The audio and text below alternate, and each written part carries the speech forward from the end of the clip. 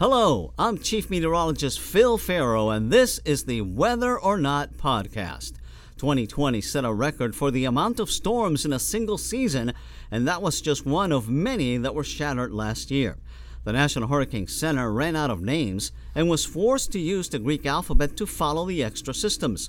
But if this year we see the same activity, NHC says no way to the Greek alphabet. Why? We'll also look ahead to 2021. What does the new forecast mean for South Florida? Experts from the local National Weather Service will tell us what they think. In other episodes, we'll talk about unexpected meteors, sea level rise, and even satellites falling out of the sky. Please join us for our inaugural podcast starting June 1st. That's Weather or Not with me, Phil Farrow. You can find us every Tuesday on Spotify, Apple, and Google.